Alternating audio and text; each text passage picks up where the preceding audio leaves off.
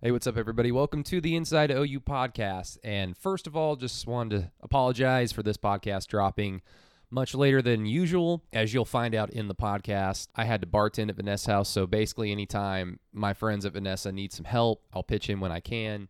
I had to pitch in for them yesterday. So you'll see, or hear, Ryan Chapman fill in for me from SISooners.com, as well as my buddy at 107.7 The Franchise. He's been on a few times. Follow him on Twitter at Radios Ryan. Ryan is a rising star in the OU media scene. Not just saying that because he's my friend, but he's mainly my friend because he does such a great job. I like surrounding myself with smart people. Just be an OU media hipster and follow somebody before they get that blue check mark. So just do yourself a favor. But I feel like recording a little message before we got going with the podcast. And of course, for all the Inside OU listeners who are only OU football fans, Ryan and Keegan talk about football on this podcast coming up. But of course, the big news yesterday, literally about an hour before Ryan and Keegan got to Vanessa to record the show, it just kind of took precedent on the show. That is, of course, the retirement announcement of head coach Lon Kruger. Now, I felt compelled to record a message before the show just because, I've been critical, to say the least, of Lon Kruger and the basketball program for the last 2 years mainly. Now, I just want to put some things down, like I've done before with Bob Stoops. I do not hate Lon Kruger. I do not hate him one bit. I think he's an incredibly kind person, and I've actually had the chance to meet him a few times, both professionally and, just out and about in town around Norman.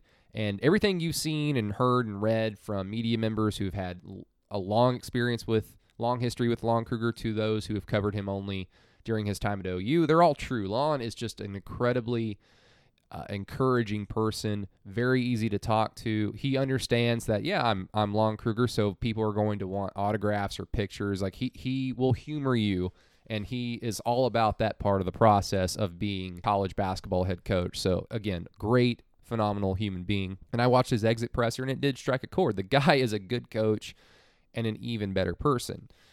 Now, I put this on a post on our Through the Keyhole Patreon last Monday. The whole hashtag mow the lawn thing initially started in jest. I think they probably lost, it in Manhattan to Kansas State. I was upset and just tweeted it out, and that's how that started. And it somewhat caught on with some people. But the more that I thought about it, the more that I saw parallels with Bob's final years with the football program. Now, as a fan of any team or sport, I have a problem when it becomes apparent that a ceiling has been reached. And every team or program has a different standard. OU football should shoot for a national title or two every decade. Now, of course, things can get in the way of that. You can have a bad head coach. You can, be in the 90s. You can have some unfortunate injury luck in 2008. Or you could just be existing during a time where Alabama has the greatest college football dynasty in history. Sometimes things come about to keep you from your standard, but you just look at the numbers, you look at the history, and if you especially look at the resources that Oklahoma has at their disposal, a national title or two every decade should not be out of the question. OU basketball, also according to history, not as illustrious as OU football, of course, not as many resources as OU football, but a few Sweet 16 runs with different squads in a decade. I don't feel that's too much to ask for. And once you feel that a ceiling with a head coach has been reached, and that ceiling falls under whatever standard for whatever team you're talking about, that's when I feel like it's time to move on. And so going back to the Bob thing, for example, after 2014, I just knew deep down, like in my OU fan heart, that we weren't going to win another national title with Bob as the head coach. And so as a result, I wanted him to retire because I'm just thinking, well, the standard at OU is national championships. If I feel like a national championship cannot be attained, what is the point here? And I understand the gravity of that. If Bob retired when I just simply wanted him to, does that mean that the next head coach is going to be as good, almost as good, worse, better? I don't know. For all we know, he could have been much worse because Bob is one of the best coaches of the last 30 years in college football. Unfortunately, OU had Lincoln Riley to hand the keys off to. And of course, Bob played a part in that as well. He hired him. And once Buddy graduated and went off to the NBA in 2016 after that Final Four run, I sensed a similar ceiling with basketball in the following seasons. Attendance was dropping, talent levels were dropping, missing on recruits, and guys that we thought were going to be fairly good just weren't developing like we thought they might. So you think of guys like Christian James, Christian Doolittle, Brady Manek, and I know that there are other reasons. It's not just Lon Kruger. I mean, Trae Young played a part in Christian Doolittle, but there's just a lot of guys who had talent that just didn't reach, in my mind, their ceilings. Now, again, Lon is a great person. I'm not going to sit here and shake my pom-poms because he's retiring. I'm happy and excited for the future, no doubt. I'm not going to lie about that. And I'm happy and excited that OU now finally has a chance to chase after whoever the next good head coach at OU basketball can be. Can it be the next guy? I don't know. Can it be the guy after him? Maybe. I don't know. But it's just fun to have that optimism. I just feel like OU basketball had reached a peak with Lon Kruger, and then him simply staying for another 2 seasons, because I think his contract was actually up in 2024. If you know you're not going to hit your standards of multiple Sweet 16 runs with different squads in a 10-year or so time period, then again, what's the point? It's a double-edged sword, I understand, because just like going back to football, because that's the easiest way to bring this point home. If Bob retired when I wanted him to in 2014 or so, then for all I know, OU could have hired somebody like Bo Pelini as head coach. Guy who can win, but not near the standard of Oklahoma football, and not even near the standard of Bob Stoops. And so, yes, I understand that you're taking a risk when you are asking a very successful head coach to retire. The next guy could be worse, much worse. But that next guy won't have such a loyalty pull with the program. If he does not get the program to where it needs to be in 2, 3, or even 4 years, that dude's gone. And then OU continues its search. And with OU football, OU will find their guy. Oklahoma football is a destination job. It took OU 3 coaches between Switzer to find Bob Stoops. It took OU a handful of coaches between Bud Wilkinson to eventually find Barry Switzer. OU basketball, in its ancient history, was rather successful. Then they went on about a 25-year hiatus from the tournament. And then, of course, Billy Tubbs, icon, handed the keys off to Kelvin Sampson. And Jeff Capel was saved purely by having Blake Griffin. And then, of course, Lon Kruger. And I guess the last thing on Lon is it's important to look at why he was initially hired. I mean, these are Joe Castiglione's words. They're not mine. But Joe begged him to come to Oklahoma. The main reason why was because Jeff Capel had sunk the program to such a low extent. Respect was leaving the program. The Winds, of course, were leaving the program. Jeff Capel brought in dudes who were not only bad basketball players, but were not being good student athletes, to say the least. And so something was needed to course correct the program. And Lon is perfect for that. He brought respect back to the program, even in his first few seasons, and instilled some discipline. Now, I don't like throwing out arbitrary numbers. I covered Russell Westbrook for 3 seasons, so I promise I don't like doing it, but it is to further a point here. Lon Kruger won 195 games as the head coach at OU. If you take away Buddy Hield's junior and senior seasons, that's 53 wins. That's over 1/4 of that 195 win total. Now, if you also take away Buddy Hield's entire career, that's nearly 50% of his 195 wins. Now, why is it silly to bring that up? Well, because, of course, Lon Kruger played a large part in developing Buddy Hield into what he became. Could Buddy Hield have become Buddy Hield at a different school? I believe Kansas was the other option for Buddy coming out of high school. And as a student at OU at the time, I was a sophomore when Buddy Hield was a freshman. Watching those teams from when he was a freshman and sophomore, it was so apparent that there is talent here, but I'm so glad that they're playing a lot because it's going to pay dividends if this team stays together with Isaiah Cousins, Jordan Woodard, Ryan Spangler, all those guys. Unfortunately, they did. Now, if Buddy Hield goes to Kansas or a different school, does he get all those opportunities as a freshman and sophomore? Probably not at Kansas, just because Kansas has more talent year in and year out than Oklahoma does, so players like Buddy Hield, who may not be as ready for a school like Kansas coming out of high school, can get a lot of minutes on the floor as a young player, and it helped Buddy Hield in his career, of course. So, yes, no doubt Lon Kruger and the advantage of being Oklahoma helped out with Buddy Hield, but if you just take away 50%, nearly 50% of his wins, is Lon Kruger here for 10 years? I don't think so. I really don't think so. And all that it's done, it's just delayed the inevitable of Lon Kruger retiring and OU searching for their next head coach. I don't know who it's going to be. I have some ideas, But Ryan and Keegan get into a few names, so if you're interested in that, just keep listening. And once again, thank you so much for listening to the Inside OU podcast. Thank you to Ryan Chapman for filling in. Thank you to Vanessa House for taking good care of us. And thank you all for listening to my little soliloquy on Lon Kruger. So let's get on with the show. Hand picked up. Oklahoma will win it. Touchdown.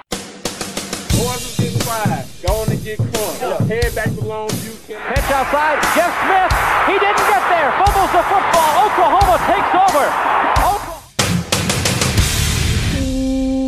Welcome into another Inside OU podcast. It's on Thursdays, and that means we're out at Vanessa House. They're about to get going, the Bingo, Bango, Songo, basically Singo. That's on every Thursday at 7 o'clock.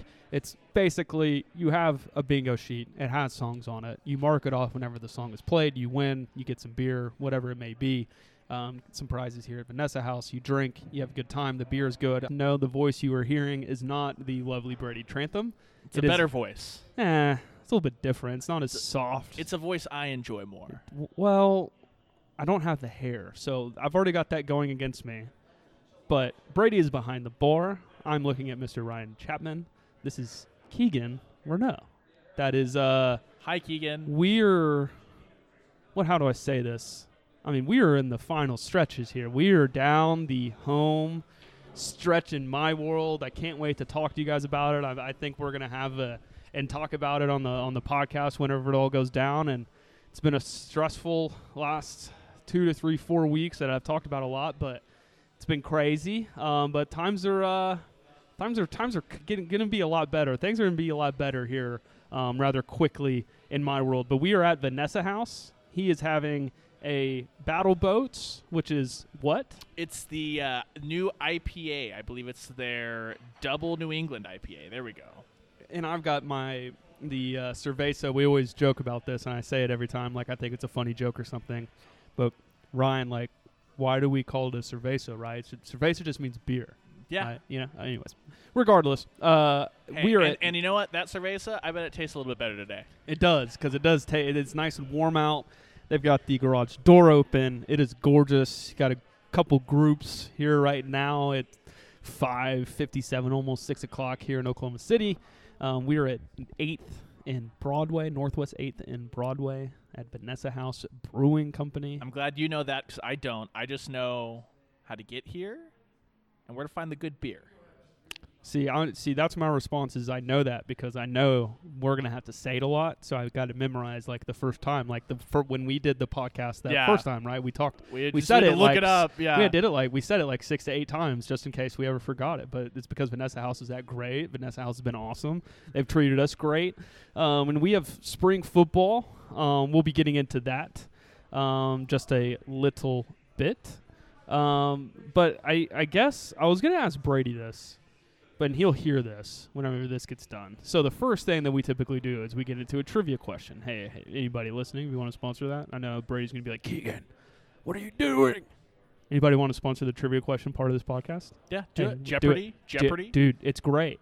But here's the kicker here. Was this one that, like, I'm going to think of a more difficult one that I'm going to have Brady think on for the next week, and he's going to have to send me a text message with the answer before he looks it up. It's going to be he's going to have to do it. We'll do a spit handshake. We'll blood cut. Yeah, blood brothers. Blood brothers. We'll take care of that. So that's what I'll do is I'll come up with a question. So by the end of the podcast, that will be a little more difficult. So you may have to look it up at home. If you look it up and send it to me, I don't have a prize for you, but it'd be pretty cool if you did. Maybe I will after this weekend. Who knows? But we'll do it that way to where Brady will hear the question at the end. Because I had one that was a little more OU basketball centric, but since after the next podcast, the next Thursday that we'll do will be more football centric, I would assume, unless a new basketball coach is hired. We'll be getting into all of that. We got to talk about a little bit more of Lincoln Riley talked about the other day. We had a podcast on Tuesday where I know that you listened to. Did you listen to the fake quote I said Lincoln would say? Yes, I did. Was it almost exactly what he said? It was almost verbatim, minus the part where he's been released. I was close. Close. You got close. It was so close. No so cigar. We'll be getting into that. We'll be getting into Spencer Rattler and what some of the things that he said during his press conference setting. And Mr. Ryan Chapman's been a little bit more busy, I'm kidding, than me. Well, no, he has, but Well, still kidding. Driving-wise. Still kidding. But regardless, he was down in Dallas a couple weeks ago at a camp that he knows that I would have loved to have been at. I can't wait to get back out in some of those events, whether, this time it's going to be up in the stands opposed to being on the field. But I wouldn't even mind going down and seeing the sights and sounds of these things because You road trip with me this weekend? where are you going? Houston. For? Elite 11. Elite 11. Yes. Is there anybody there that's performing? Rosters haven't been released yet. But so you're just we're going to be still- there? Yeah. We're heading on down, check out the lay of the land. So that'll be on sisooners.com over the weekend with John Hoover and Ryan Yes. Chapman, who do a great job. Well, John does a great job. They both of you guys do a great job. Brady tells me on the notes I asked him about this and he kept walking, right? So you heard me ask this. I don't know what he means by tell people to follow the pod, not subscribe. Is there something I'm missing here? Do we have a Twitter account that I'm unaware of? I'm not aware. There's one on Facebook. I but know there's a that's- Facebook. That's a like the page situation, not a follow. Oh, that's true. So I don't That's know. where we're the mix of. So we have a Facebook page. I believe it's Through the Keyhole. I don't believe it's Inside OU, which is our Patreon page. And you can do that, and you could also go to the Patreon and do what we do for stuff that's behind the scenes. We'll be getting into a little bit of some of the stuff that we knew this week, kind of ahead of everyone, which as I told you, Ryan, before, I didn't want to be the one that got ridiculed for it. But with all that being said, we are still at Vanessa House. They have bingo, bango, songo. If you don't know, basically singo. If anybody that's in Norman that's been to Ocon's or been to any other place. I asked Brady, have you been to singo at Ocon's? Yes, of course. Right, Yes, yeah. Okay. absolutely. Okay, for sure. So that's what a lot like it is. It's bingo. You got loud music. You're marking out the spots where the songs that are playing above your head and in your ears is at.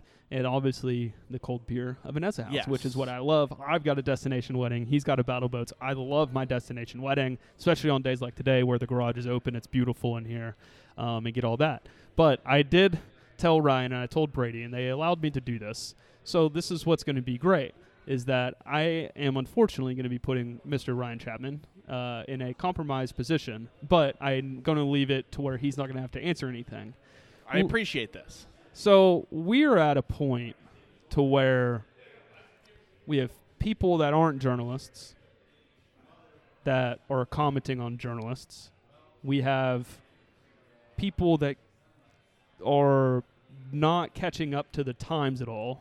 And I don't mind if we air everything out in the public forum at all. I don't mind that. But here's the issue. Here's where we're at. And I think people need to hear this from someone that's been in there and been in these situations and knows every side of this thing up and down. I've been a part of the clickbait BS. Trust me, I heard about it. I fought it. I probably was going to get fired for it. Who knows? I've been there. I've been on the other side. Been at the student newspaper with George Stoya, where all we did was really good work. Nothing too crazy in terms of the clickbait stuff. I've been in all these situations. We're at a point, Mr. Chapman, to where, like, fans in our audience, so people that follow me, I don't talk about this often, but a pretty big following, people that follow you, that follow Hoover, that follow Carrie and Eddie and Bob and Garen and Eric and Ryan and all these guys, and all of you guys do fantastic work. And OU Insider guys, anybody who's all doing this. Now we're making it like about these guys' coverage out in public. Like, I don't mind that, but why are we discouraging young journalists to go and do something that's going to elevate them in this business? Now, I understand if the argument is, there's got to be, there's proper channels to go and do this, right? Like, there's proper this. Not really. We're at a crisis in our industry, people. Like, we got journalists. We're coming out of a pandemic, and I believe it was a couple weeks ago or a month ago, I saw a major company had major layoffs. Could have been ESPN is one I was looking back on. So why are we discouraging young journalists, like, talking crap on the student newspaper at OU or what you guys do at SI Sooners or what? people are doing it, Sooners Wire, whether I like it or not. Here's the thing. These companies, all they want is for you, like, preferably, let's say for even Ryan's website, they're probably behind their ears thinking, man, I wish they did more clickbait. I wish they did more than they do right now. I can tell you with my website at Sooners Wire, it was, why aren't you doing more? Why aren't you doing more? Why aren't you doing more? So that's what I'm saying is, like, lay off.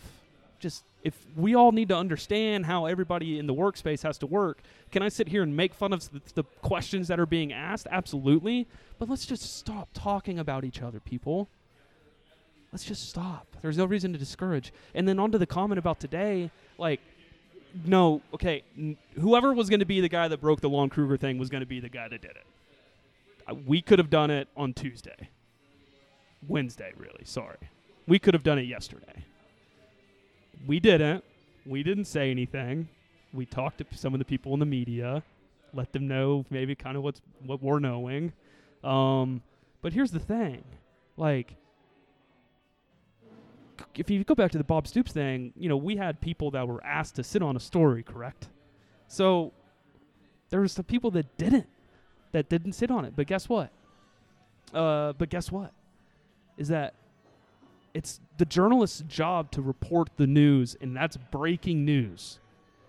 There's the integrity, and if I was that person that was sitting on with Carrie, like sitting on Bob's thing, I would have been said, Bob, like, I can't, like, not hold on to this for so long. Like, I may have to get a timeline to do it, whatever. And if this gets back to anybody, and everybody has my phone number, they can call me, DM me, whatever. But it's just, we're at a sad point in society to where people that follow me, people that follow Ryan, people that follow Brady, people that follow all these journalists, they're seeing us bickering about each other about our jobs. What young people, whenever they see a working environment that's like that, want to go do that job? Want to be that person that's in there asking those questions? You don't know if there's another person on that Zoom call that, that is, at this point that everybody's making fun of each other. Like, it's ridiculous. It's a toxic work environment. My rant is over, but I'm sick and tired of seeing this crap to where, like, everybody's got to comment on how each journalist is doing their job, and just let everybody do their job. If you want to talk about it, as a young kid, if they would have pulled me aside and said, hey, like, this is the direction of where the industry is going, like, you shouldn't go down that path. They didn't have to tell me that, but you could have gone down that path here. We're going to talk to you behind the scenes. We're going to help you with your stories. We're going to do this. We're encouraging people to go into this industry. People are being discouraged, and that's my biggest complaint. I understand if you're not, the whole times are changing, Ryan. Times are changing. Like, I'm not doing journalism anymore, but I'm on a podcast. Why? Because we entertain, we have good information, we have good analysis, we have this, we have that. So times are changing. My rant's over. We're going to get right into it. I know it says link the Lincoln Riley presser in the trivia question, but the first thing we are going to get into is we have major breaking news today, Mr. Ryan Chapman. Crazy day in OU land, huh? Literally nuts. I'm glad I will say I'm glad I was aware. Yeah. Very glad I was aware. Glad that we had some heads up at least to get some stuff moving in the right direction as opposed to... Sorry I didn't give you all a heads up. Hey, it's okay. We got there eventually. Everybody got there eventually. We all moved in the same direction, and Brady got his wish. Is this the... ironic that the biggest day for Brady to celebrate since the Bob news, he's having to work behind the bar. Let's not. Yeah, I don't think Brady, like, deep down really feels that way, right? Like, he can't. Like, I know he gave a hearty fist pump when I saw him earlier. He did say, I was going to bring into the podcast and say, instead of, like, the Inside OU podcast, like, this is the Mow the Lawn edition of the Inside OU podcast, but I have a little more... No, I'm kidding. Brady surely has respect for Lon. But, yes, Lon Kruger has retired. It's been 10 seasons. They go to one Final Four. He has 2 NBA top 10 picks. They went to the NCAA tournament 9 of 10 years if there wasn't for COVID, I believe. It would have been 8 of 10. 8 of 10. The 7 tournament appearances would have been 8 technically when they announced the field of the canceled tournament from last year. So you have a Wooden Award winner that's also among the top 10 picks that are in the NBA. You have Buddy Hield, Trae Young. I want to get into memories first because I have some fond memories of the, obviously, Blake Griffin era, which was great. Right. But, damn it, I've said this, and people are going to be like, Keegan, you shouldn't be saying this right now. But, like, it was hard to not be a fan of that basketball team. Yes. That Buddy Hield Final Four run, that 4 years, the whole 4 years, were a treat. So what was it? What is it about the Kruger era for you? What comes back to your mind? Yeah, I think it was actually the year before the Final Four run when they made their Sweet 16 run, that kind of little breakthrough, because maybe you didn't have the expectation of this team needs to take that next step. It was these guys are so young. They're about as homegrown as it gets in college basketball these days, as far as just bringing in some guys that weren't super highly touted, developing, things like that, seeing the whole thing come together and realizing that the next 12 months could be truly special. I remember one of my favorite memories inside the Lloyd Noble Center is I was literally sitting on the top row for Buddy's block against Texas. Okay, yeah. So that was awesome. And then just OU basketball was the What first. was better in that game, the block or the three? The three was awesome, but I'm a defense guy, so give me the block. I understand that. Give me the block. But, like, for me, selfishly, personally, it's not the sexiest thing. But, like, Oklahoma basketball was the first beat that I covered. Correct. And so Lon A little Kruger, partial to Lon, yeah, yes. so Lon Kruger, he's just one of those guys that, like, there are a lot of guys that they're a basketball coach, but they're going to coach young people through, like, every aspect of life. So there's been plenty of times where Lon knows I asked a bad question. I know I asked a bad question in the moment, and Lon understands what I meant to say, and he worked, and, like, he would work But he'll through. let you know. That's my favorite part about Lon. Yeah. Is that he will, like, I remember asking a question one time, and I was like, you said a couple weeks ago, you're, like, something along the lines is like, I was like, you said a couple weeks ago this, and then, like, asked my question. And his response was like, well, no, if I did say that, right? And I was like, oh, shit. You're like, oh, no. Yeah, I was like, oh, did I mess this up? Like, did I not say this quote right? So I go back and check, and I did say it wrong. So, like, he politely was like, well, if I did say that, it's like, oh, well, like. Yeah. But he'll then go through and. It's great, and he's always insightful. Yeah, he always is, like, willing to just shoot from the hip, because he's one of those guys that, you know, open practices, all this stuff. He's like, I've been doing this for 40 years. I have nothing to hide. But just his ability to work with everyone, work through everyone, he was just a joy. And he's just one of those guys that's easy to root for. So that's why I understand the stagnation of the program, some of the frustration, some of the same mistakes as far as, like, not having a big that could even let OU compete with Gonzaga because of what Timmy did down the – like, I get that. I just don't get some of the vitriol. I'm not saying it's come from – I know everyone's going to point toward Brady. I don't think there's actual. I mean, there's vitriol. part of it there. I mean, we disagree. Like no, I feel that way. You could just. It's okay. No, it's like we disagree. I don't think he holds, like, this hate in his Sure. heart. I feel like some people on Twitter ran with that and did have a hate in their heart for Lon Kruger, and I just don't get how you can have that. Yeah, I'm with you. You know, I've been able to kind of get some intel over the last 72 hours that, you know, a lot of things that I was unaware of. But I think at the end of the day, you know, you go through this timeline, like, you know, was going to retire after Trae Young's second year. Didn't happen. Right. Was going to retire after last season, from what I understand. COVID happens. Okay, have to run it back, right? Right. Then it kind of starts shaping up, and, you know, Lou Hill passes away. Then his son gets the job at UNLV.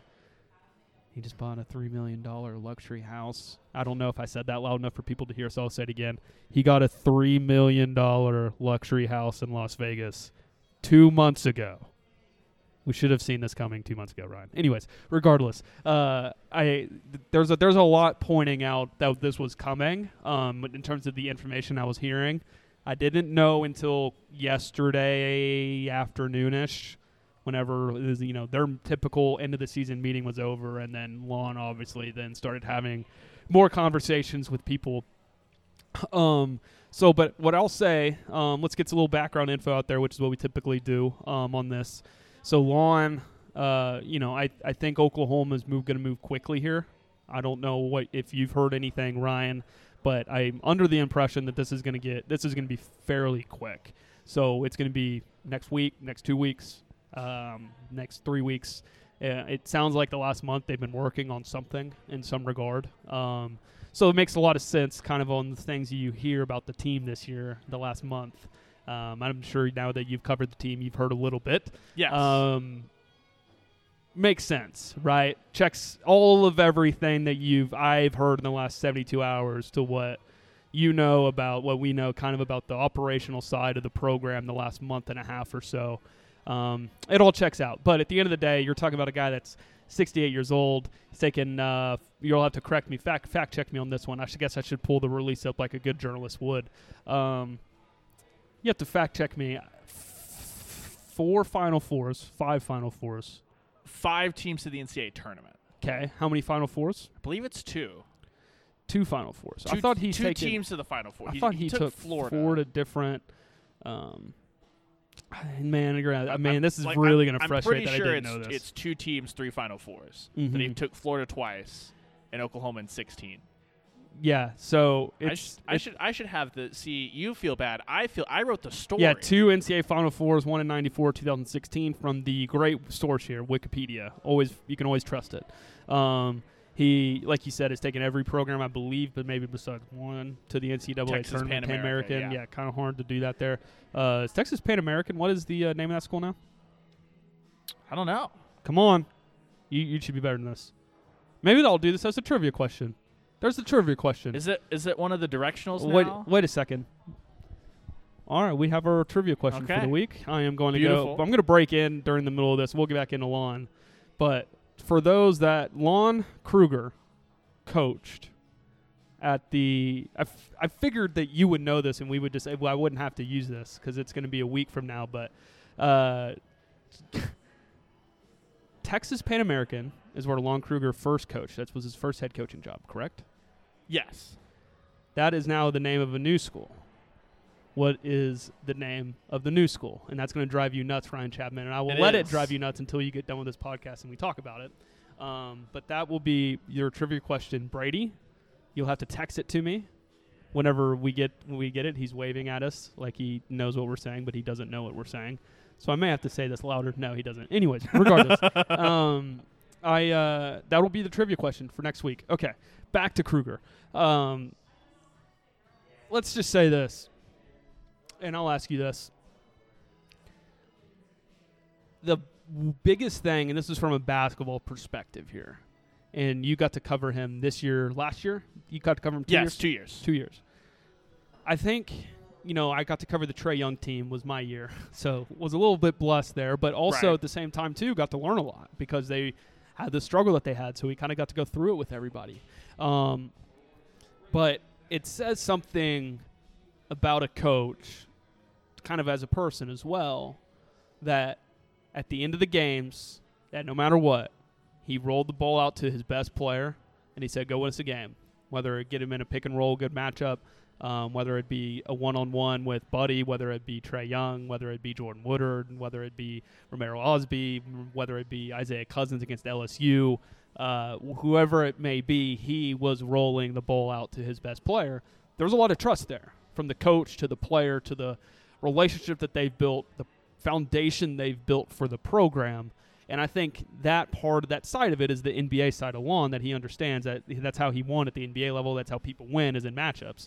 So I think it's a lot to say about a guy that has been willing to do that, not just what we've saw, but if you go through his old teams, I mean, he had one of the greatest busts in the history of busts in the NBA draft when Anthony Bennett that went to Cleveland. But same thing there. You watch that team, it was just, all right, Anthony, go win us a ball game. Like, there's a lot of trust there. Now, people may say, well, Keegan, that's bad offense. I mean, I was talking to a guy last weekend that's played in college, was asking him about all this stuff, and it's like, man, like, if my coach did that, like, the trust that I would have between him and I would be great. Like, we'd have such a good relationship and this and that. So I think it says a lot about a guy that would do that. Yeah, I just think that I do understand the frustration of you can still get the ball into the hands of your best player. It doesn't have to all be done the same way, if that makes sense. Mm-hmm. And I do understand the frustration because I was someone that was saying I would just like to see, and this evaporated in the tournament, obviously, because of Davion Harmon's untimely illness. I'm just like, I think there's a method and a way you can still put the ball in Austin Reeves' hands. It doesn't necessarily have to start there initially, and you can just put some more stress on the defense, even though everyone knows where the ball is going to end up going, because you're forcing college kids into decisions playing college basketball, which not everyone's going to make the right call. They don't make the right call all the time in the NBA. That's blown up a little bit, and you put a bigger microscope on things at the college level. So that would be the only thing. But I still think that, through all of that, I was like, yes, Austin Reeves needs to have the ball in his hands. Yeah, it's just that's what I was saying. It's I watched Davion. I'll say this. I was like, I would watch with Davion Harmon this year, and I think Oklahoma's, again, I think there's reasons why they're making a quick hire here in the next couple weeks because of the portal, because of the roster. I mean, I've heard we're talking maybe full turnover. If this goes one direction, not saying coaching-wise goes one direction, but if this path, if this goes down the path, there's a pathway here that could lead to full roster turnover. Well, especially in college basketball, because for sure. We talk about football, the portal, things like that. Unless you're talking about the quarterback position or an already loaded roster that's one piece away, one guy coming in and the impact that one guy can make in basketball versus college football, that's just amplified. So you talk about any number of players that might have seen the bench shorten for them toward the end of the year, things like that, get frustrated.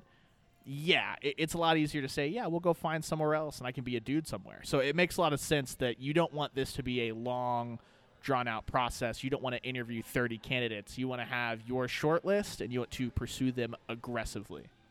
And so it's going to be interesting, the direction of kind of where we're going here. And I made a joke earlier kind of on Twitter that wasn't a joke, that it was more of if people read the tweet and picked up on what I was saying, they would know what after a GIF I sent out earlier today, what I'm talking about. But you have to lay everything out to people these days on Twitter.com. Look, puzzling has taken a big dip with this last couple of generations. Buy the fucking dip. Mark that, Brady. See, I hate to say all I'm saying right now and then for us not to talk about coaching candidates, but I will say this. It's interesting, which should go. So whenever Lon was talking to Joe C. about last year being his final year, right? Well, Crutchfield was a part of that conversation, about potentially, want to know if he wanted to be a head coach. And obviously that didn't go in that direction. Crutchfield's now the head coach at East Central down in Ada. So with that being said, the other guy that Oklahoma was getting feelers on, which should come no surprise to anybody, was Quantus White, which is now an assistant down on Kelvin Sampson's staff that a lot of Oklahoma people love them some Quantus White. I love me some Quantus White, Keegan. You do? I do. I don't remember. I see. He's one I don't remember. I know people are going to be like Keegan. No, that's the front end of my memory. I have college basketball memories before I have college football memories. I don't know why it all worked out that way. See, now I'm seeing a picture of him. See, I remember, which is the next guy I was going to bring up, which is Hollis Price, is another popular name. Now that I'm seeing who Quantus White looks like from back in college, I know who this is. He does not look like what he looked like in college. Correct. Yes. The cornrows, because he could shoot. I remember that now. Yes. Okay. Anyways, Quantus White's one of them. Hollis Price is another popular name. Let's say, I was going to jokingly say Pete Golding on this podcast, but I forgot that it was Brady. I forgot his first name, but the guy at Abilene Christian, guy at Oral Roberts. I saw a tweet today. You see the Mark Turgeon stuff today? That was people are connecting him to Oklahoma. No. So we had 3 huge, I believe Borzello, Goodman, and someone else all brought up Mark Turgeon, the current coach of Maryland, to Oklahoma. And the word, what the word out of Maryland is on that deal, right? No. Maryland wants Mark Turgeon to leave. Right. So someone put out on Twitter they're just screenshots of all 3 of them, and it's man, how bad does Mark Turgeon want to leave Maryland? I have a question. Is Mike Boynton a candidate yet? No, Mike Boynton isn't, but Mike Boynton is interesting. Amongst all this stuff, you hear some interesting stuff this week, which there's a lot. I'm not trying here to full Dan Patrick show this and pull out stuff that I'm not, completely known of. But the coaching turnover in this conference could be real. Yes. Like, real. I'm talking every program's on alert right now, besides Baylor. Scott Drew and Baylor is fine. But Huggins at West Virginia. But, okay, I'm talking Texas Tech, Oklahoma State, Kansas. Like, we'll see what happens over the next couple months or so. Everything's going to be crazy this college basketball offseason. I will continue after Mark Turgeon. I thought that'd be funny if you saw that. Some people were like, man, how does Mark Turgeon, how much does he want to get out of there? He's reaching out to these. He's reaching out to, or his agent is, to journalists to put him on names for candidate lists. Is Winthrop hiring? I hear that because their coach just went to Coastal Carolina or whatever. Oh, I have no clue. Yeah, I think that Winthrop's coach just randomly went to Coastal Carolina. Maybe he needs to work into Winthrop. Marquette's open. Yeah, they're getting Moser though, right? Yeah, the guy from Loyola. Yeah. See, that's what I was saying. I said no matter what happens. See, now that we kind of know about the last month, or I do, and you and I we're like subtly talking about it, but if you can pick up what we're putting down, like whatever.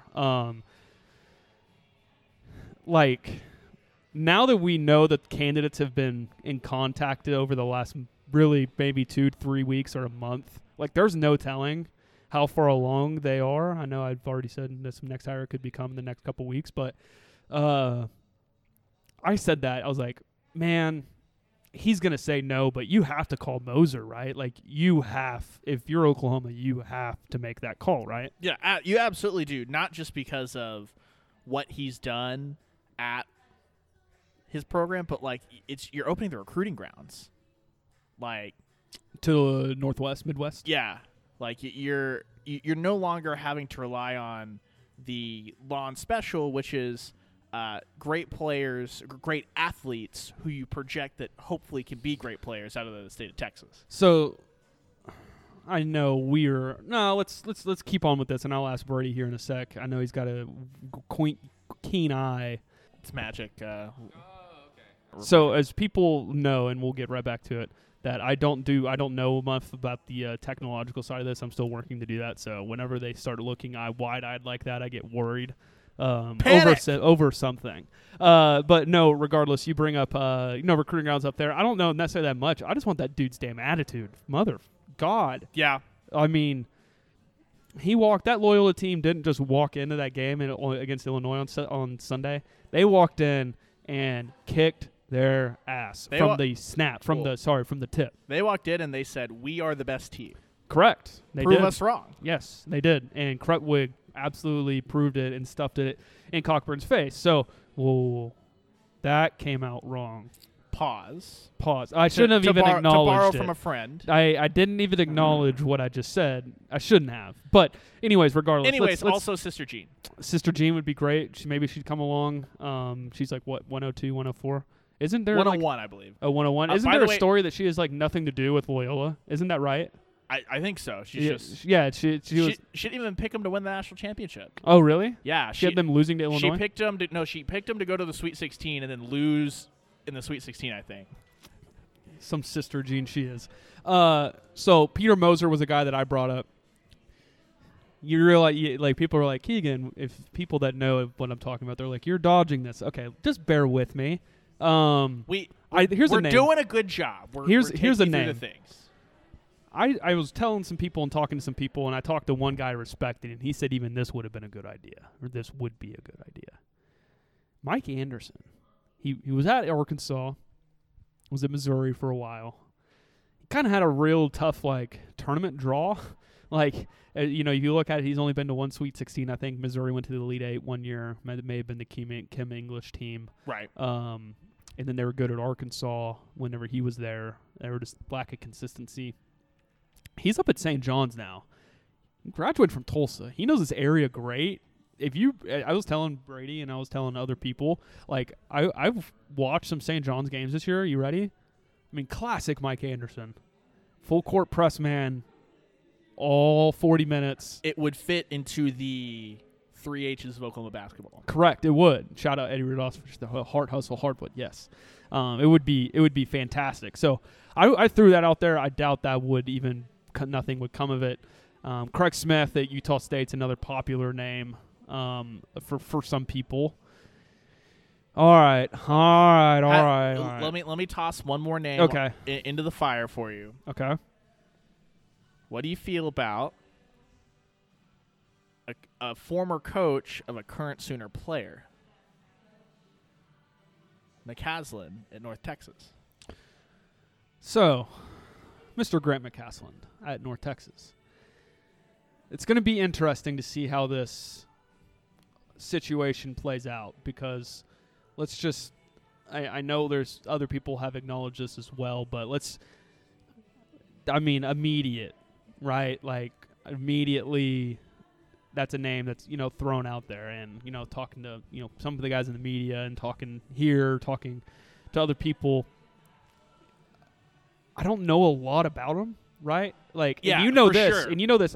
I don't know half the stuff I know about basketball as I do football at this point. And even for the football team and basketball program. But damn it, when it comes to big news, I typically, luckily, I have some people I can talk to that know some things. So, I don't know a lot about this guy, right? Like, I know North Texas is a hard place to win. They don't have a good basketball history. They've been good. They almost beat Oklahoma last year against a good Oklahoma team. Yeah. With Mo Gibson, have played well in that game. It's kind of defense press, man, a lot of switching, a lot of pressure. It's a lot of Kelvin Sampson-ish. It's fun. Kinda. I mean, depending, like, for me, is winning fun, right? Like, do you enjoy winning? Then you enjoy this kind of basketball because this is what wins in college basketball these days. You have guards that can score, and they're tough-minded, and they rebound well. And North Texas seemed to have done that quite a bit over the last 4 years since Grant McCasland has been there. Believe he's a Baylor guy. Yeah, he's a Baylor guy, point guard at Baylor, former Baylor assistant, and he's kind of he ran the gauntlet of some of the smaller regional schools, and to his credit, he's won at every stop along the way. So I find that to be really interesting. I'm a big that style of basketball just speaks to me at a spiritual level. So that would be my guy, but I'm not Joe Castiglione. McCasland would be your guy? Yeah, he'd be my guy. I think he's going to be. He might be the guy. I also careful don't have to deal with any contracts. I live in fantasy land where I can do whatever I want.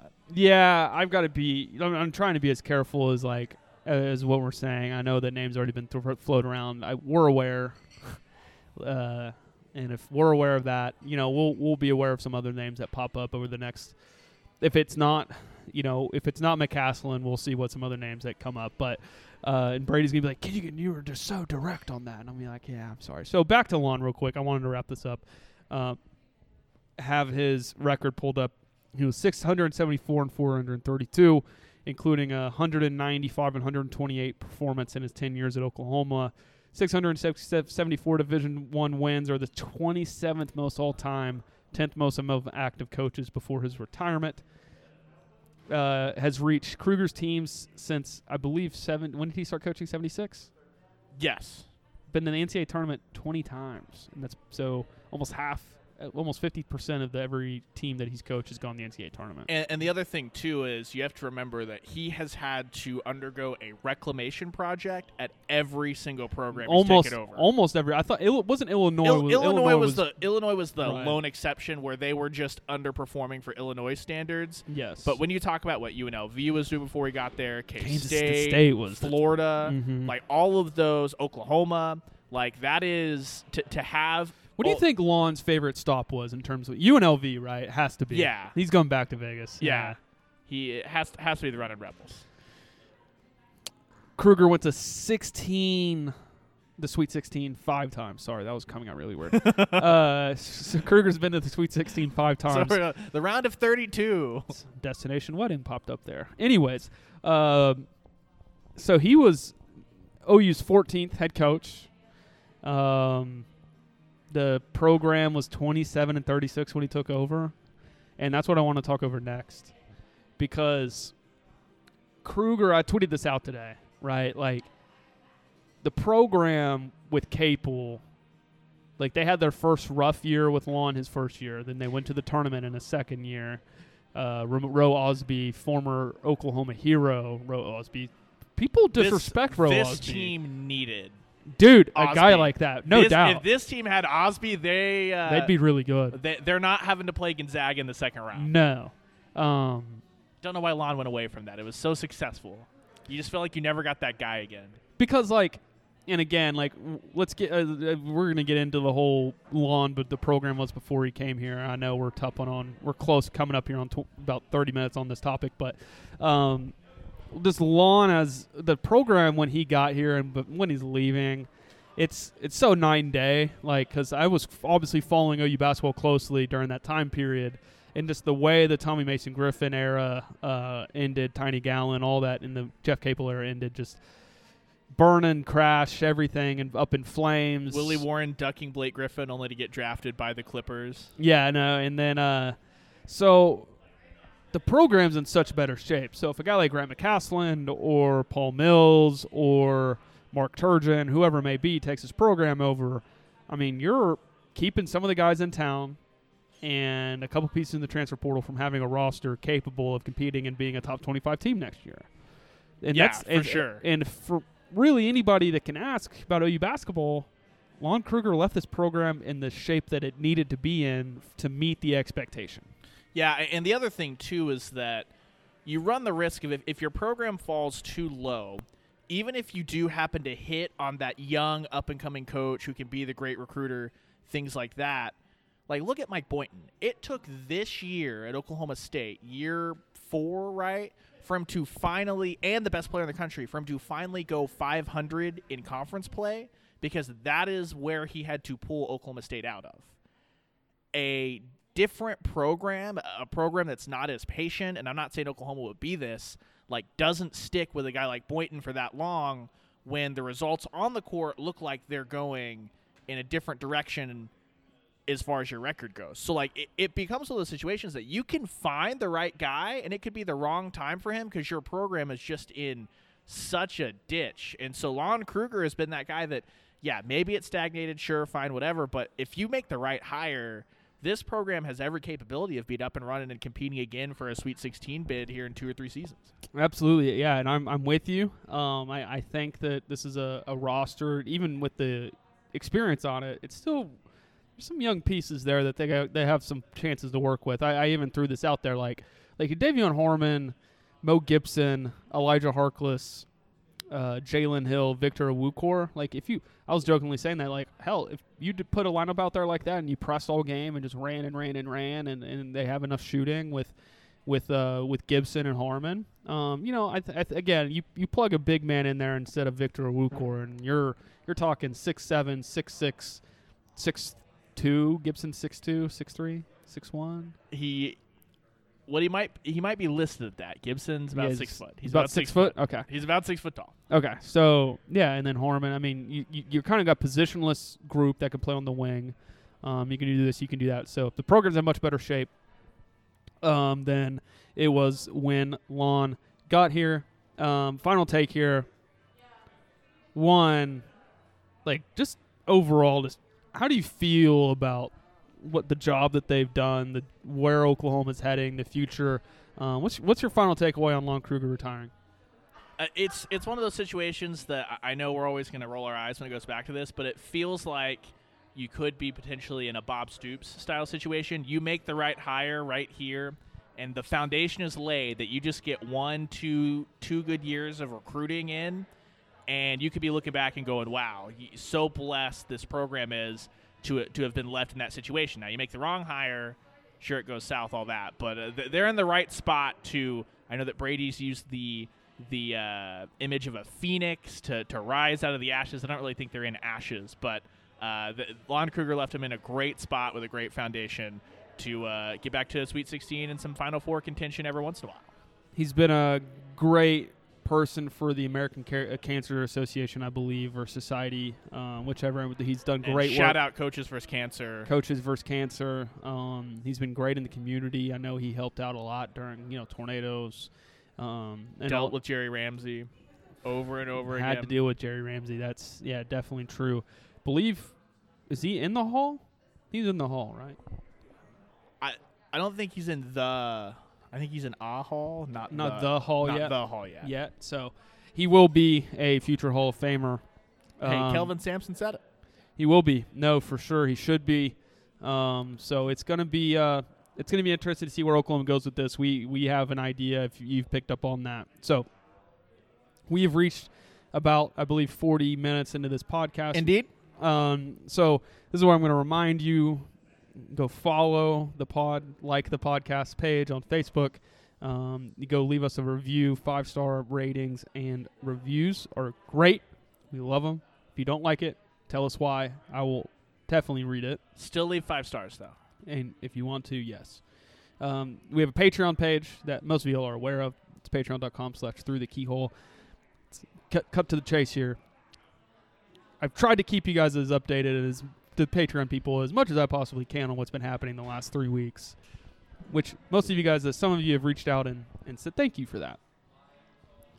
Things are coming to a head here. So we will be diving into the lovely world of Kennedy Brooks, as I promised a couple weeks ago, and David Agwebu over for your Friday film review, which will be great. And I'm excited. I can't wait to just steal Keegan's takes and tweet about it on Twitter and sound smart. Have you noticed any of that? I've noticed a couple. It's out there. People that know. It's around. All right, so let's get into this. We've gone through the trivia question. For those that maybe have missed it or have skipped through the Lon Kruger part, I do want to allow you guys to have an opportunity. Lon Kruger's first job was at UT Pan American. What is UT Pan American now? And I cannot believe Ryan Chapman doesn't know this, because that was my trivia question coming in, because I figured Brady, it would we'd be able to know and then get into Kruger, and it'd be a great fact. But, yeah. Gosh, dang it. I was about to get right into, and I just remembered some basketball talk. Did want to say Carlin Hartman is interviewing at other places. So let's see where that goes. And I know another podcast reported this, another website has. I can confirm that. And then we'll see what this roster turnover looks like. So with that being said, we're going to get right into the Lincoln Riley presser. We'll finish it up. We got about 15 minutes here. Chandler Morris. Mr. Chandler Morris. Transfers from Oklahoma to TCU. Did it after his freshman season. He's aware of what the transfer rules are. Oklahoma's aware of what the transfer rules are, Ryan. Gary Patterson says Oklahoma hasn't released him from his NLI. NLI, yes, National Letter of Intent, not name, image, and likeness. We need to figure something else out. We do. One of those has got to nil. go. We need to call nil. Yeah. Call it nil. Yeah. Regardless, Gary Patterson, there's a big mix-up here. Oklahoma's not blocking him from anything. Oklahoma's not blocking him. They're just not releasing him. They're just not releasing him from his NLI, which TCU technically has his NLI rights, but not completely yet because the transfer process isn't over. So I'm going to lay the facts out here. The NCAA says at this point, interconference, yes, or recommendations or whatever, right, guidelines, is that interconference transfers are not encouraged. It's the Pirates code. Right. So the Big 12 adopts what the NCAA does. Well, the Big 12 rule is that if you transfer within conference, that you have to sit out a year. It used to be, until Baker Mayfield was around, that you lost a year of eligibility. So we can thank Joe Castiglione, Bob Stoops, everybody for Baker Mayfield's last year, which then allowed guys to not lose a year. He just has to sit and take a red shirt, which he can do that, which is fine. The Morrises do not. The Morrises want immediate eligibility because they think the rule's going to change, so why not go ahead and do it now? Lincoln Riley, then on Wednesday, Gary Patterson said his quote on Monday. Lincoln Riley on Wednesday then was asked about it, and he said this. Yeah, I mean, I would first say on it, this particular situation for us is about something that we believe in. Myself, the leadership here at OU, we think it's unhealthy for college football to encourage intra-conference transfers. Now, that doesn't mean that we're against people being able to transfer to other institutions, any other institution we want. I think that rule obviously has been changed. I think it was a good rule to change. And, now players could have the ability and freedom, as they should, to be able to go to any school they want. But I do think the interconference can complicate things. And I think there's the world of coaches understand the big picture and understand that's going to bring along a lot of negatives that I just don't know that we want in this game. And so that's something that we've been adamantly opposed to, for a long time. I mean, I get the landscape is changing. We're certainly watching that, and we'll adapt as the world changes. But this has nothing to do with with the person, Chandler Morris. Chandler Morris did a tremendous job here. He's a terrific young man. He's got a great family. Sure, I hated to see him go. You never want, players to leave your program, but I know he's going to a good program there with Coach Patterson, and I really do. I wish the kid all the best. To illustrate the point, I had another, freshman in the same class that left and went to a Pac-12 school, and we released him right away for the same reason. I don't believe that you ought to be able to transfer in conference and be immediately eligible to play. I think we've got to discourage that. Again, doesn't mean you can't choose to go to another school. Go to any school you want. That's your freedom, and we get it. And so now, how long will that last? I mean, obviously that's kind of it's a fluid situation right now. A lot of those decisions are being made, and we've made the choice to take a step back, to see how all this unfolds on a national level, on a conference level, and we're certainly going to be open-minded about it. But again, the person, the name on it is meaningless to us. It's about something we stand for, and I just think, I know there's been a lot of positive rule changes. Again, but guys being able to transfer wherever they want, I think being one of them that have helped the game and have helped athletes, and I'm 1,000% for that. But I also, when there's something that we believe is going to make the game worse, I don't want to just do the politically correct thing every single time and just sit back and say, okay. And so this is something that we believe in. I get that some people are going to disagree with that. Some people are going to agree with that. I get it. But this is just a core belief that we have. And so we're going to let this thing, our plan is just to let this play out and let some of these rules solidify. And we'll be open to watching it and seeing how it unfolds. Okay. So Lincoln, all he's doing at this point is grandstanding. He knows the rule is going to get changed. Everybody knows the damn rule is going to get changed. He's just voicing his displeasure over it, and unfortunately to Chandler, which he made in the quote you just listened to, he made progress on or Chandler, he didn't want Chandler to feel like that, this was a personal attack against him. This is just something that core belief they believe in. I'm going to touch on maybe what you're thinking of real quick in just a second. So that's what's happened so far. Part of this is some people talking about tampering, right? Like Oklahoma's not happy with how quickly things happened with Chandler Morris. We talked about this on Tuesday, Ryan. You listened and heard me say this. Oklahoma has no right to be upset about tampering. They have no right to be upset. That's a fact. So I'm laying out the facts here, that Oklahoma has no right to be. If they could be upset about the rule all they want, we can agree. We can talk about the rule all we want. So there's the facts of the situation. Oklahoma's in their situation. And Chandler Morris is in his. It's all shitty. It's not fun for anybody. And Ryan, I'm going to leave the floor to you. What you heard in the quote from Lincoln, you were in part of the press conference, as well as your thoughts on maybe the rule. Yeah, here's my thing. Look, these are two coaches that are going to bat for what's in the best interest, they believe, of their program. Gary Patterson, by the way, got caught in a article. I was about to say, because all you have to do is everyone says, if the roles are reversed, what would you believe? Well, Gary Patterson is on record as being anti-open season transfers, all that stuff. All of a sudden, he wants the immediate eligibility. Why? Because that benefits Gary Patterson and TCU right now in this instance. Look, it is what it is. I understand both sides of the argument, and maybe this is bad, Keegan. Maybe this is just me being too unoriginal. I just don't care. I'm with you. The rule's going to change. Like, the rule's going to change, and when it does, it won't be an issue. It won't. For now, everyone knows the rule. So this is Gary Patterson doing his part to get the rule changed that he's going to be annoyed by in 2 years when he gets quoted in a press conference because it happens to him. And Lincoln Riley is happy or is unhappy right now until 3 years from now when insert breakout star from West Virginia at the safety spot wants to say, I want to come to OU and play, and I want to do it next year, and the Sooners get a big piece, or just a hypothetical here or there, whatever. You know what I mean? Like, it just – I just don't care. So, like, here's the thing, too, on that.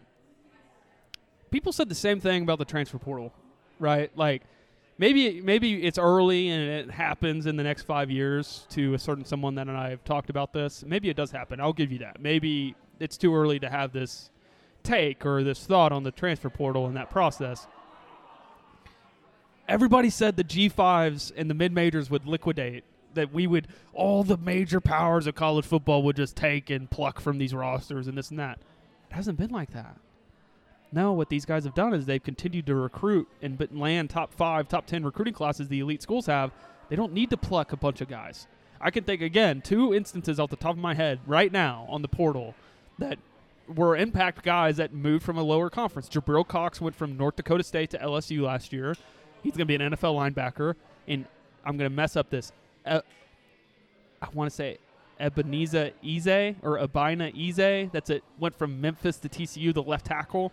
Like, that's the 2 instances of that I could, for a person that follows this stuff on a daily basis, that's it with the portal. So I don't see it even, like, I know you're bringing that up, like, it could work out in Oklahoma's favor, but I don't even see it, like, I don't see it being a big issue even down the line. Well, ask SMU how they feel about the portal and how they've been Oh, no, SMU's built their roster. Oops. Sorry. My bad. So I will say, this is obviously Brady's side of this, is that this is not good for the sport.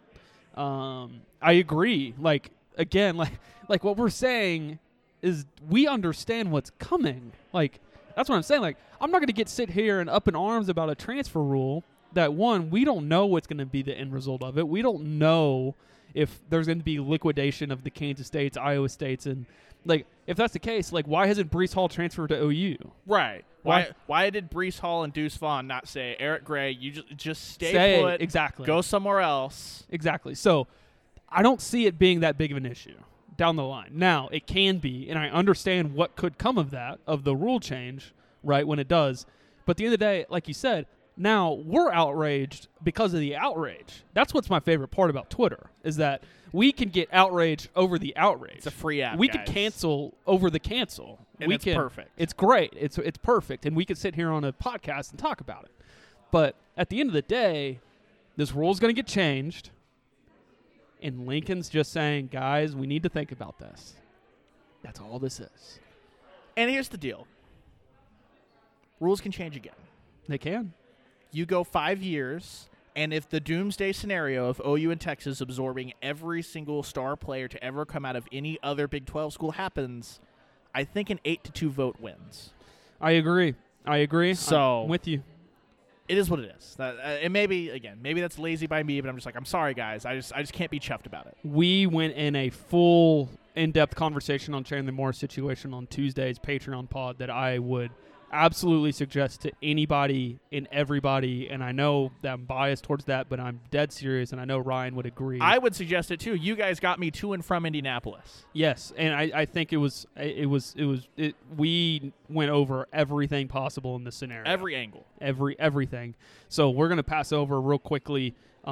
We've got about 10 minutes here. We're going to dive into the rest of this. Marvin Mims will be used more, according to Lincoln Riley, or should have been used more in 2020. Are you surprised that he admitted that? No. A little bit. I feel like if it were in the fall, yes.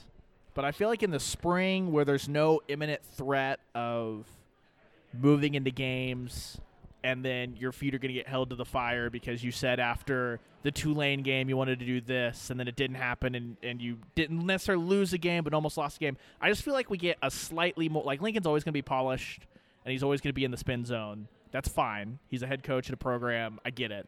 But I feel like we get just a little bit more just frankness and reflection and more thoughtful retrospectiveness in the spring. So it didn't really surprise me, especially from a guy that he's like, please take that next step forward and lead that room, because it's a room that he was, a little more critical of.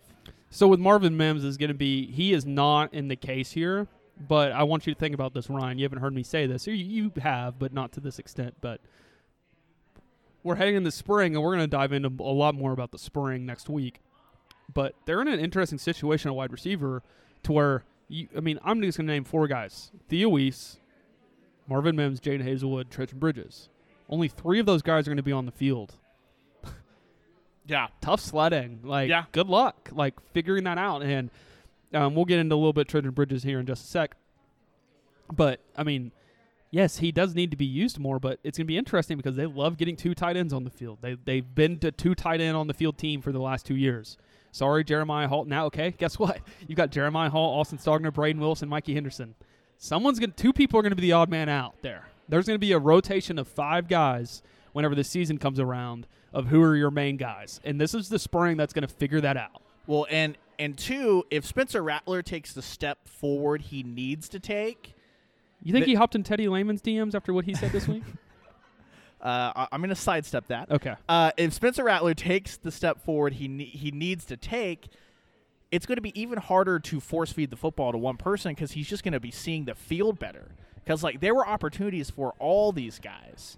You covered it extensively that Rattler just missed last season. If that is the case, then good luck just pointing out one guy and saying you're the one. Because the way that the offense works, the way that it should work, the way that we saw it work with Baker and even better with Kyler, you're going to have your Lee Morris that's randomly going to pop up because he's the beneficiary of so many great players on the field. Not saying Lee Morris is not great, but when you've got a quarterback that can find the open man, it doesn't matter if you're Marvin Mims. It doesn't matter if you're Drake Stoops. It doesn't matter if you're Obi Obialo slotting in there somehow, some way.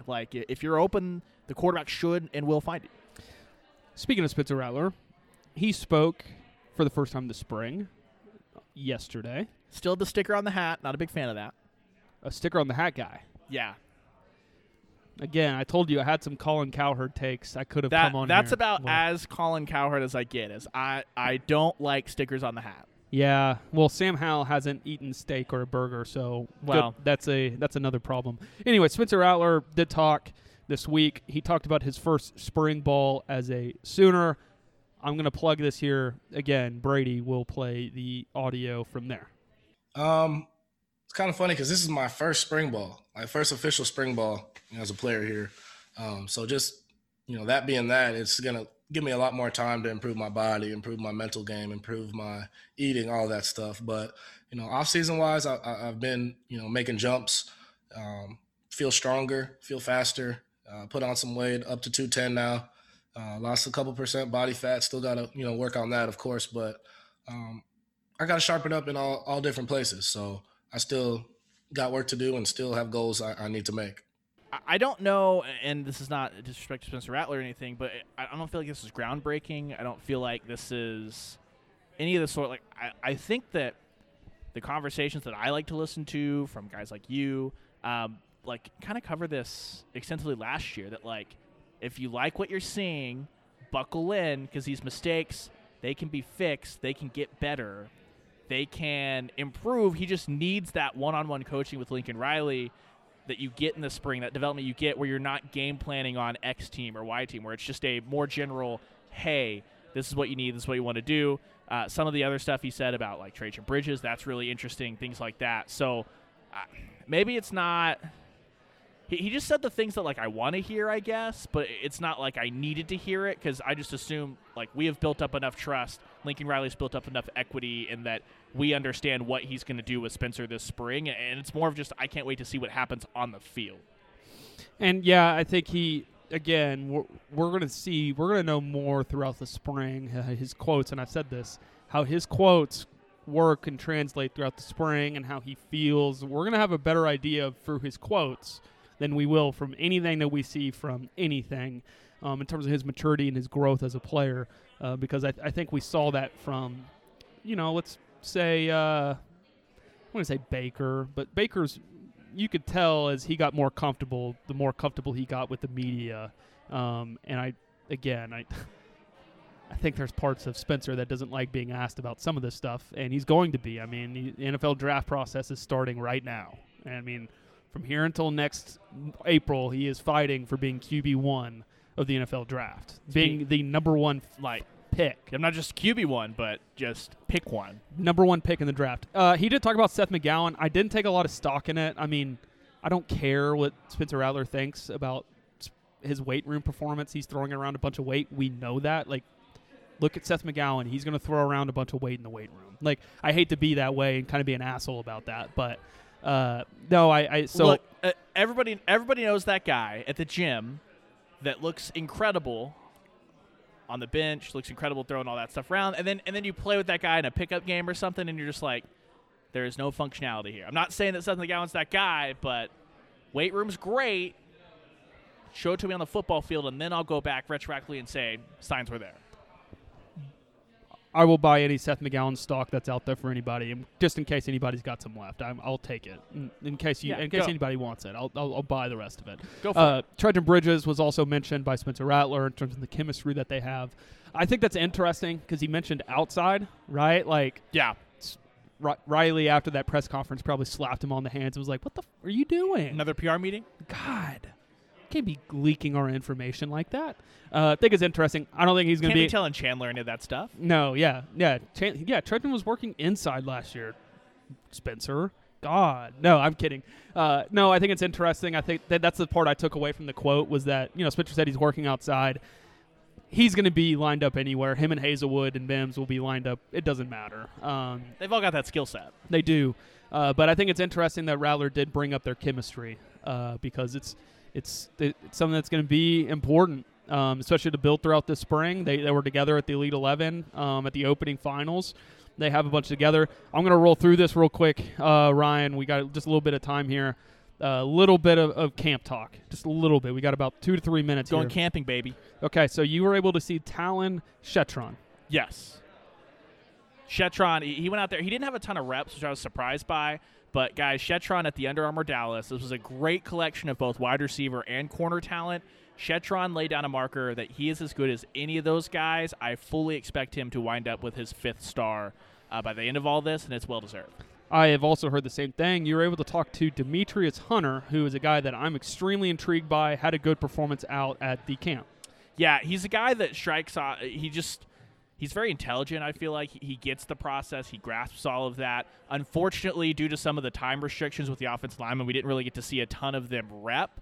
So I didn't get to see him. The one rep I did see of him, he was working on the outside, which I just don't put a ton of stock in. No, he's a guard. Yeah, he's a guard, center, either one of those. So it's one of those things like he got roasted on his one rep on the outside, but he was playing a rush. He was like repping against a rush in. Like, that's not going to go well for him. A name a lot of people are going to get familiar with, Ryan Chapman, Jonte Cook. Yes, Jonte Cook. For those of you that follow this out there, he's the one that put out on Twitter that when he got the offer, OU's his dream school. He loves Oklahoma, loves a lot about him. The thing I liked about him the most, he was impressive, obviously, physically. His routes were pretty polished. I think there's a little ways to go on that, but not like a area of concern. The biggest thing I got for him is that he was more than willing. Like, he wanted to be the first guy repped every single time. He wanted to get as many reps in as possible. He just wanted to get out there and compete, and that's not always a given, and I just love that when I see that in somebody. So, getting a little quick here, Jalen Hale's another guy that was down there at the Under Armour Dallas. Ryan and I talked before coming on. There's a lot of momentum there, people. I can say if I'm saying that from my end and I've heard it, then there's a lot to it. Ryan has some more on that. Yeah, I can tell you this. I specifically asked some of the OU commits. Got to talk to Shetron, Pancake Hunter, Demetrius Hunter, and then Jason Llewellyn, the tight end from Aledo. I asked all of them, hey, you're out here, a lot of top guys. Is there anyone that the coaches were saying, hey, let's get some work in on? Hale's name came up 3 times with all 3 of those guys. Interesting, right? It's weird, so, weird how that works it's weird out. how that all works out. Yeah. That they talk to the coaching staff every day, and they straight up said they want to be looking at Hale. So there is a couple more guys. Ish Smith, he was able to see down at the Under Armour camp. We both talked. We were kind of, we'll see. Like, we'll see how Oklahoma attacks that over the next. He worked out at running back. I just don't. He worked out at running back, and he said it. that OU, Texas A&M. That's what the 3 teams super interested. All of them looking at him an outside linebacker, but he's just gonna have to put on so much onto his frame. Seeing him Like, the frame is there. He's just so, like, 6'3", 200, right? 6'4", 200. I hate to – scrawny's not the right word, but he definitely is going to have to get compact. Jacob Sexton's a guy that Ryan has talked to. Didn't get the chance to see him down in Dallas.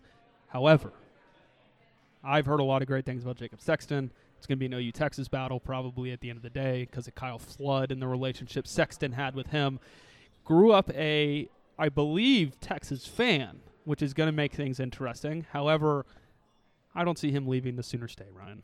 Yeah, his father, Texas fan, but for what it's worth, he said that his father's not putting any extra pressure. I know that that's the company line, but take it what you will. Also a guy that is very, very, very serious about his wrestling career. So anyone knows wrestling can do a whole lot for you on the offensive line room. And talked a ton about OU and Oklahoma State.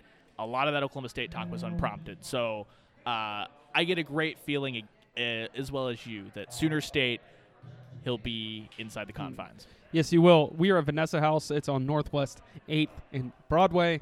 Again, you can please go like our Facebook page. Please go subscribe to the podcast on Apple, whatever service that you use. Tell people to do it. Leave a 5-star rating and review if you like. I promise you it would help us if you continue to do that. But if you want to leave something less, let me know. My DMs are open. I promise you, I'll have that conversation. Tell me how much an idiot I am. No, Patreon. We also have a Patreon page, patreon.com/throughthekeyhole. Have some really good film reviews coming up. Finally able to get over the hump a little bit. I'll have some news to share. That's Ryan Chapman. See you guys at Radios Ryan, allsooners.com, at Keegan Renaud. Do the Keegan Renaud thing. This is me. Brady's right there. If you guys know the answer to my trivia question I asked throughout this podcast, please let me know. We will discuss it when Brady has a chance to talk about lawn next Thursday on the see if a coach is hired by then. What do you think, Coach Tom? You think Coach Sauer will be hired by April 1st? I know you don't have as good of a feel as I do. Yeah, I don't have as good a feel as you do, but just outside looking in, all the moving parts on this team, it could be really good as fast as you can get a coach in. And I think everyone's on the same page with that, so it shall be interesting. We'll update you guys next week on kind of where we're at on the basketball or situation. You can also probably get updates on the Patreon page or on our Patreon pod next Tuesday. This is the Inside OU podcast. That's Ryan Chapman. I'm Keegan Renaud. Brady's behind the bar. Don't worry, he's okay. And we'll see you guys next week.